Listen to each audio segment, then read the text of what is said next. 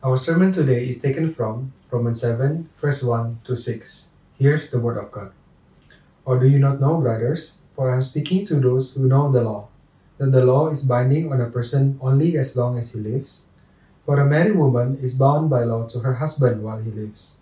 But if her husband dies, she is released from the law of marriage.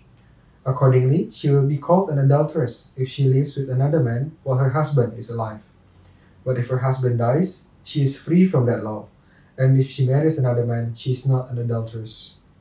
Likewise, my brothers, you also have died to the law through the body of Christ, so that you may belong to another, to him who has been raised from the dead, in order that we may bear fruit for God.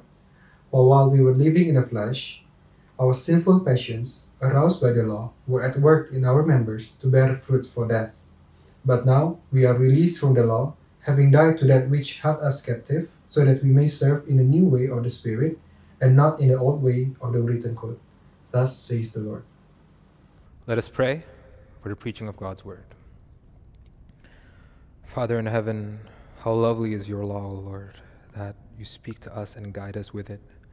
And Father, through this law, you communicate to us truths that surpasses our understanding and is unfathomable to us. But through your Holy Spirit, you are able to speak to us, and that we are able to understand it, that we may know you and receive you as our Lord and Savior. So Lord, as your servant speaks today, may you speak through him, Lord, and may his word not be a hindrance to your truth, but help it for your glory, and in your name we pray.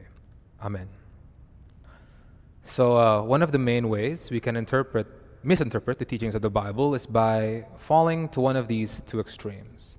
On the one hand, we have the hyper grace or antinomian extreme, whereby we're saying that God is so full of love and mercy that he'll forgive absolutely anything, which is in principle true, but it can be taken to a fault when this gives us a license to be casual about our sin, right? Believing that we can pretty much do whatever we want because there's always grace and God is going to forgive us. On the other hand, we have what we can call the hyper-holiness or legalist extreme, whereby we are saying that God is so holy and his hatred for sin is so intense that he will not hesitate in punishing the guilty. Which is, again, true in principle, but is taken to a fault when we believe that following stricter rules and more religious is what is required to be loved by God and to escape his judgment, leading us to believe that we need to earn God's favor through our good works, consequently allowing ourselves to be self-righteous and, at the same time, condescending to those who aren't trying as hard as we are. And I can say with confidence that the Bible pretty clearly teaches us against these two extremes, right? So today we're going to be continuing in our series in our book of Romans, and the passage that we're going to be studying today can give us some insight into how the gospel will actually exclude these two extremes. And let me just warn you that this passage could be pretty difficult to wrap our heads around, and I certainly found it a bit tricky when studying it.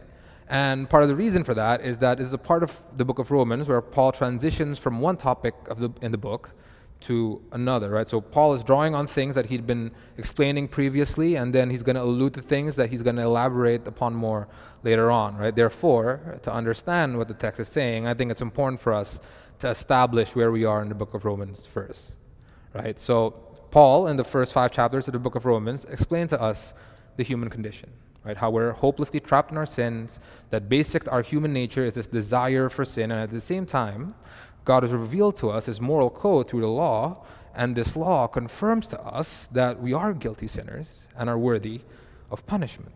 Right? But Paul tells us the good news, that God himself has taken the initiative to personally free us from our bondage to sin by taking for us the penalty for our sins on the cross. Then in chapter 6, we can see Paul trying to explain to us what happens to the human condition after we've been freed from our sins by Christ, right? That because of the work of Christ, there has been a change in our relationship with sin. And Paul illustrates this change using 3 analogies, right? First, he explained it in mortal terms, that being freed from sin means that we've died to sin and we've been made alive in Christ. So it would be contrary to our new nature of being alive in Christ to continue living in sin. And then Paul explains this change in professional terms, right? That being freed from the slavery of sin means that we have changed masters, whereby we once were working on impurity and lawlessness for sin unto death, but now we are working on righteousness for God and unto eternal life. Now in our passage, Paul explains again this change in relationship, now describing it in marital terms. And in this particular section, Paul tells us two basic things that have changed after we've been freed from our sins, after we become Christians. So 2 points. Sorry guys, this week you only get 2. 1, sin makes our relationship with the law toxic. And 2, this relationship is healed by being married to Christ. Let me repeat that. 1, sin makes our relationship with the law toxic. And 2, this relationship is healed by being married to Christ. So, point 1, sin makes our relationship with the law toxic. So let's take a look at verse 1 of this chapter, right? And notice that little but all-important word, or, right? Showing that what he's saying here is still part of what Paul was talking about in the passage that came before this. And what was he talking about then, right? He was in the middle of answering the question that he posed in verse 15. How the fact that we're no longer under the law, but under grace, does not mean we are free to be sinful. And if we recall our sermon last week, we discussed the first reason why this is so. Why being under grace actually means that God is our master. And since God has freed us from our sins and we are under grace, we're supposed to be done with serving our sinful passions and are now working willingly in obedience to God, our new master. Now, in this passage, Paul explores more what it means for us that we're no longer under the law. And notice here that Paul intentionally specifies who it is that he's speaking to. He says, brothers, those who know the law. And let's remember here the context of the book of Romans, right? That it was a church that was made of a mix of Christians with pagan backgrounds and Christians with Jewish backgrounds, right? And these Jewish Christians were being pretty judgmental to the non-Jews and thinking that they were better Christians because they observed all the commandments of the Torah, the law that God gave the Jews through Moses, right? And guys, they tried hard, right? There were a lot of laws, like 613 of them.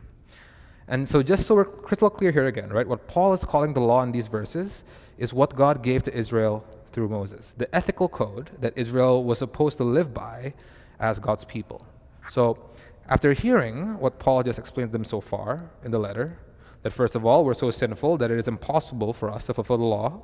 Secondly, that it's so bad that we can't ever be declared righteous even if we try to fulfill the law.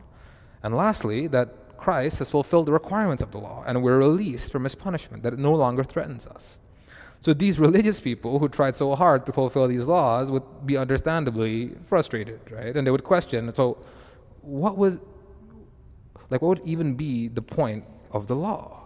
Because after what Paul's been saying, it can really seem like having the law, having and living by this moral code no longer really has a purpose. So Paul anticipates this concern that they may have and preemptively answers it by giving them a legal principle that they would be familiar with at the end of verse 1. That as long as someone is alive, the law is binding to them. So in verses 2 and 3, Paul explains to them why he brought up this principle by using the case study of marriage, right? That according to the law, a woman is bound to her husband as long as she lives. Meaning that through the law, a few things about the woman are established. Her status as married is established, the man's relationship to her as her husband is established, and her obligations as a wife is also established. And this legal arrangement is good for life. And also, through the law, the consequences of violating that relationship is also established, right? That's what Paul was getting at here in verse 3, that if this woman chooses to live with another man, this woman, by the letter of the law, right, according to the pre-existing bond of marriage that established her identity as a wife, would be condemned as an adulteress. So if she does live with another man, she will have to bear the legal consequences of breaking the law and be treated as an adulteress. So what Paul is trying to say here is that the law functions similarly in our bondage to sin. Just like how the woman is bound to her husband by the law of marriage, by the law, we're also similarly bound to our sin. Right? So because the law exists and we have sinned, our identity as sinners and our status as guilty is actually established through the law. Thus, by the law, we are also held accountable as sinners. Now, and this is what Paul explains later in verse 7 when he says that without the law, we would have not known sin. And Paul uses the sin of covetousness there as an example. that without the law saying, you shall not covet, you would have not even known what coveting even is. Not that coveting was not a sin before the existence of the law, right? Romans 5:13 clearly says that the sin was in the world before the law was given. And before we knew that coveting was a sin, we still suffered the logical consequences of that sin, right? Like, for example, we'd still feel constantly insecure, and there would still be jealousy that could fester and ultimately become hate towards others if we continued to covet. But since the law came, it made the fact that coveting is a sin officially and objectively true. And it's also now on record that we are guilty of the sin of coveting, and therefore we will be legally held accountable for this sin. And so maybe I'll give you an example to clarify this, that an example would be how drug laws became codified, right? So before 1914, cocaine was legal in the United States. But cocaine has always been destructive before it became illegal, and people has already suffered because of its use, right? So there were already drug-related crimes and death. But when the law was codified in 1914, possession and use of cocaine was not only a harmful act, but a criminal act, you see. And from then on, it is beyond debate that cocaine is bad. And in addition to potentially damaging ourselves, we can also go to jail because it is now, according to the law, illegal, right? So the law holds us to this greater accountability to the sins that we commit, right? Through the law, sin is not only harmful anymore, but it is officially wrong. Are you following me? Right? And Paul goes further there in verse 5 when he elaborates on the relationship that we had with the law because of sin, right? Saying that our sinful desires are aroused by the law, and it causes us to bear the fruit for death, right? He says that when we were in the flesh here isn't talking about our physical bodies, right? But it is a term that Paul commonly uses to refer to our fallen human natures, right? Referring to our lifestyle before Christ that is characterized by being driven by our sinful desires. So he's saying pre-Christ, we're still living according to our sinful desires, and we're unable to have a healthy relationship with the law. And Paul shared his own experience to illustrate this later in verse 10 and 11, and what it means that the law arouses the sin within us. When he says that sin seized the opportunity through the commandment or the law, deceived him, and killed him. So instead of being able to receive life through the commandments, it led him to death. Now, why is this so? Well, because in our sin, we can only react to the law in a very counterproductive fashion. Right? And this happens in one of either two ways. Either being excited by the activity of sinning, or by using the law as a means of self-righteous justification. So a great example of this would be this part in Augustine's Confession, right? And for those of you guys who joined the last Paideia, you probably have read this part, right? Where Augustine recalls when he was a boy, he joined his friends and stole some pears from someone's tree. But he didn't actually want the pears and ended up feeding the pears to the pigs, right? But Augustine did it simply because he wanted the thrill and pleasure that he can get from disobeying the law. And today's culture glorifies rebellion, doesn't it? Selling the idea that it's somehow fun or cool to be a bit rebellious and non-conforming to the rules, right? The cool action hero is always the guy who doesn't play by the rules. And rebellion is thrilling for us because in our mind, it elevates us equal or even above the ones who made the rules. And rebellion against God is the most thrilling variety, because we get to feel like we are equal to God, being able to set the standard of good and evil for ourselves. Brothers and sisters, and isn't this prospect of wanting to be like God the reason why Adam and Eve was able to be deceived in the garden and they ate the fruit that God explicitly told them not to eat? And the second way is by making the law the center of our lives, right? To the point where we think the law is the way in which we can determine our worth and find and receive fulfillment. So we end up building our identity based on the law, believing that we can be a good enough person if we try hard enough to fulfill it, and that somehow we can prove our worthiness to God through our good works and religiousness. And this is also dangerous because what can end up happening is that we can deceive ourselves into thinking that we are serving and loving God, when in fact we were using the law to serve ourselves, right? Because we were really using the law to elevate ourselves and improve ourselves so that we can feel like we've justified ourselves and are now worthy of praise and even God's love and blessing. So why we can't have like a healthy relationship with the law and relate to it in a life-giving way is because of the self-centered and constantly self-serving motivations of our hearts prior to Christ. Either by reacting to it in rebellion so that we can do our own thing, or by using it to prove our own worthiness and value to others, to ourselves, and even to God. Right? And what this really is the sin of self-righteous pride, isn't it? So having the law and knowing the law does not actually end up freeing us from sin, but it somehow activates the sinful natures within us and brings out more sins, right? Exposing to us our sinfulness and that we had more of than we thought. And what are the wages for this sin, Paul says? It's clear, 6:23, right? Death. Thus, in a paradoxical way, the more laws we get, the more guilty we actually become, and we get closer to death. But don't get me wrong here, right? The law is not bad, right? In fact, the law is actually very good and righteous because it reveals to us God's will. But the law never had the ability to change the human heart, where the problem really is.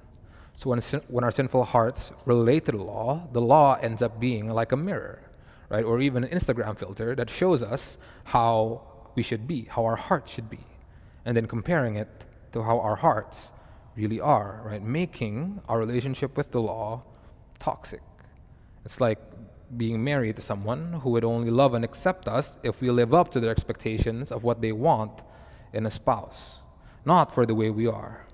So what will end up happening is that this marriage will bring out the worst in us, because we would either be constantly resisting and rebelling against expectations, refusing to change, making it a point for them to accept us the way we are, right? Increasingly growing resentful and angry, increasingly hardening our hearts towards our spouse and their expectations.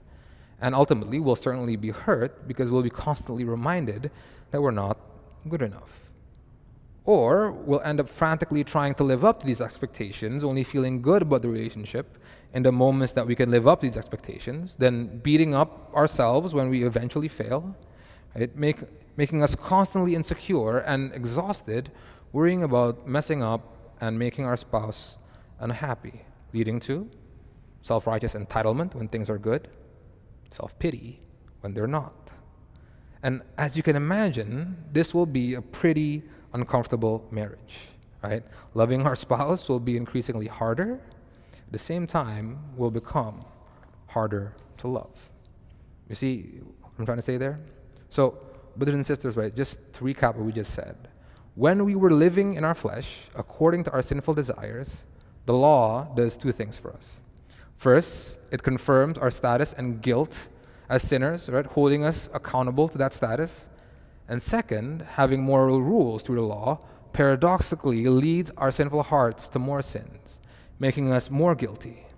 Because while these laws can condemn us, it does not actually fix the problem of the human heart. So what does?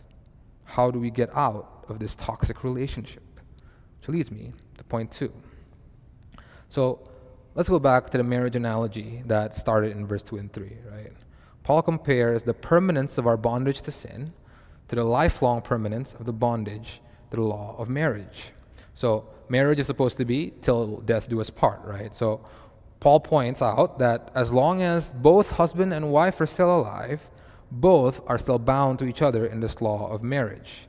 But say if the husband dies, then the woman is freed the law through his death, right? The marriage has been dissolved and she is released from her status as married and her identity as the wife of this guy who just died, and therefore she is going to be free to be lawfully wed to another. Such is also the case with our bondage to sin. The only way for us to be legally free from our identity as sinners and our status as guilty is by dying to the law. And this is where the analogy is not perfectly parallel, right? Whereas with the woman, the husband is the one who died, so she can be free from her bondage from marriage. Whereas in verse 4, we see that we are the ones who actually died, together with the body of Christ, such that we are freed from the law. Now, why is this death necessary in order to free us from the law? If we look back to chapter 6, verse 23, what does Paul say death is? It's the wages of sin, isn't it? So the only way we can stop being prosecuted by the law is if we get what we deserve for our sins, death, right? And the gospel of Jesus Christ is that God came in human form and perfectly fulfilled the requirements of the law for us. Jesus Christ was perfectly obedient to the Father from the day he was born until the day he was crucified for us. And on that cross, Jesus took on our wages, what we deserve for our sin, death. So he was our representative. And as he was nailed on the cross, our faith was united to him. So when he died, our old sinful selves died along with him, thus freeing us from the legal debt that would have cost us our lives to pay. So as Paul summarizes in Galatians chapter 6, verse 14, "Be it far from me to boast except in the cross of our Lord Jesus Christ, by which the world has been crucified to me, and I to the world." See, when Jesus died for the sinfulness of this world that we were bound to and we were once a part of, we have also died to it. And now it is now dead to us. Amen? So Paul runs further, though, with this analogy, right? Saying that just as the woman was legally free to be married to another man because of the death of her former husband, so too does our death frees us to belong to another, to the one who has been raised from the grave. See, so Paul uses the analogy of marriage to illustrate this new relationship that we're bound to, a marriage to our Lord and Savior, Jesus Christ. Now, isn't this a beautiful metaphor for the relationship that we have in Christ? Right? That being freed from the law means that we are free to be married to the one who truly and unconditionally loves and accepts us. Right? And this relationship then is not only going to be legal, but it's also going to be comprehensive and deeply personal. Right? And it changes everything. Because in this marriage to Christ, he loves us far more and is far more committed to us than we could ever be to him, right?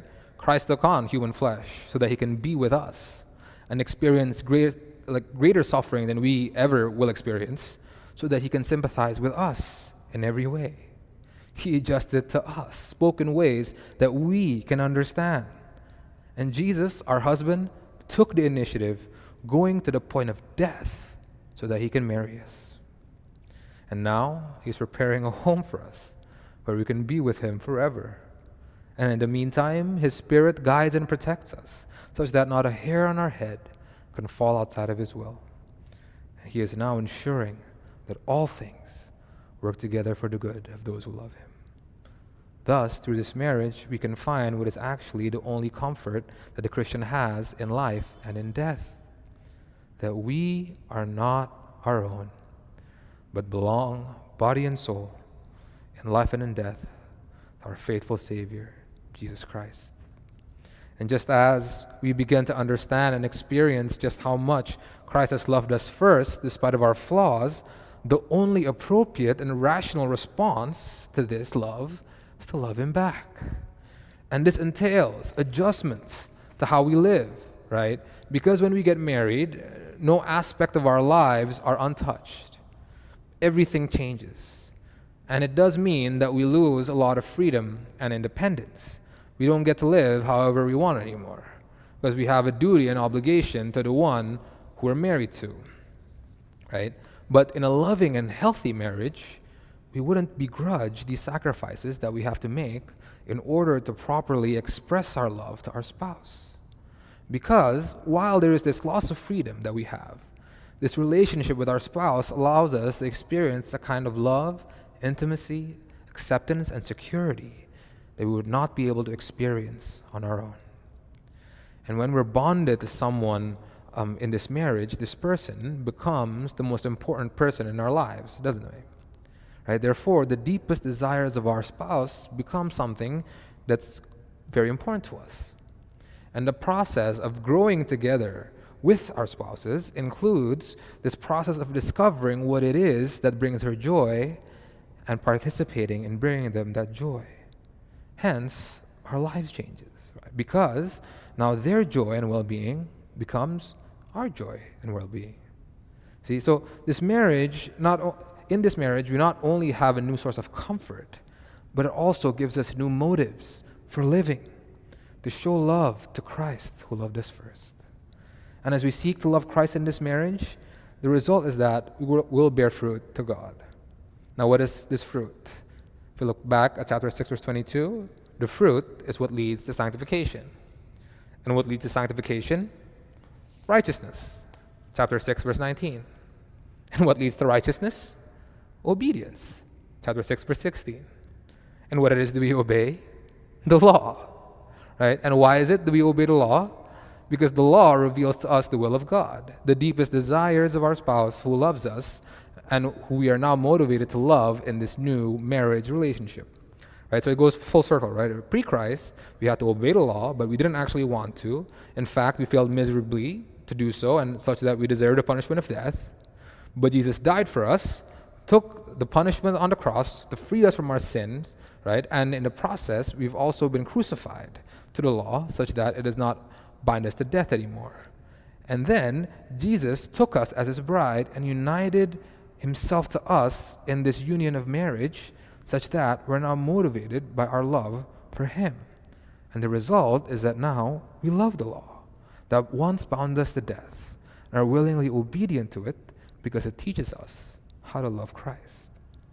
And this is what verse 6 is talking about, right? When he says we serve in the new way of the Spirit and not the old way of the written code, right? It doesn't mean that we're done with the Bible and now we're just listening mystically to the Holy Spirit somehow, right? Because in the Greek, more literally, it says in the newness of spirit, not oldness of letter. You see, when Paul says that we've been dead to the law and having been released from the law, it doesn't mean that we became free from the righteousness taught by the law. But it means that we're free from its rigid demands and from the curse which follows its demands, you see. Because the law still points us to the kind of life that is pleasing to God. But pre-Christ, it was our salvation system. And in a self-serving way, we sought justification through the law, motivated by our fear of rejection from God. So before, we tried to obey it because we had to, but now we do because we want to. So the law is no longer just an old letter to us, right? Some external code that's written on a page, some obligations that promise rewards if they're met. Rather, we see the law for what it is, as spiritual, revealing to us the very character and desires of our husband, who has quite literally loved us to death. So we have a new relationship with the law, a healed one, and all because the Spirit of God has changed us internally. It does something to our hearts, such that our obedience is no longer by fear and determination of the will, but a surrender to the indwelling Spirit, who allowed us to behold God's profound love for us, causing us to fall more deeply in love with him, at the same time draining all motivation for the sin that grieves the one we love. Right? So how does Paul teaches us that can prevent us from falling into antinomianism, right? Doesn't matter if we sin, or legalism, right? That we're saved by obeying the rules. It is by showing us that in Christ, what motivates us to obey the law is our grateful love for him. That there is a more, and this, friends, is a more powerful and sustainable motivation than the fear legalism offers, and it undermines the selfish independence behind antinomianism. See, so brothers and sisters, if you still feel like you have this toxic relationship with the law, right? That the weight of the requirements of God's law is still heavy upon you, and you still feel guilty, and you're still living in this fear of God's rejection, rejoice. Because if you have confessed Jesus Christ as your Lord and believe in your heart that God raised him from the dead, then he has already loved you. In fact, he's married you, and now you belong to him. So these laws are no longer some burdensome obligations, but their gracious guidance as to how to love Him back. And yes, from time to time we will fail to do this, to love our spouse. And yes, it's going to be hard. And yes, we will have to make sacrifices to love Him properly. But be encouraged, friends. Jesus will honor this marriage and will never leave us. And every sacrifice we make will give us more of Him. So let's stop trying to earn God's love and to prove our worth before Him with our own strength. But let us surrender to the Spirit that He has given us and let Him lead us, right, by obeying what He says. And where will this obedience take us ultimately? To grow in our ability to love the Lord our God with all our hearts, with all our soul, and with all our strength. Let's pray. Father in heaven, how glorious is this truth, Lord, that You have taken us as Your bride and that You have ensured with Your life that we will be worthy as Your bride. We are grateful, Lord, that You have freed us from the bondage of the law, but we are also grateful for the law that You have given us, that we may know You, Your character, and what it is that pleases You. Give us the strength, Lord, to be able to please You more and more, to become more like You and to love You better, that we may understand, Lord, who You are and be in a deep relationship with You until we see You face to face. In Jesus' name we pray. Amen.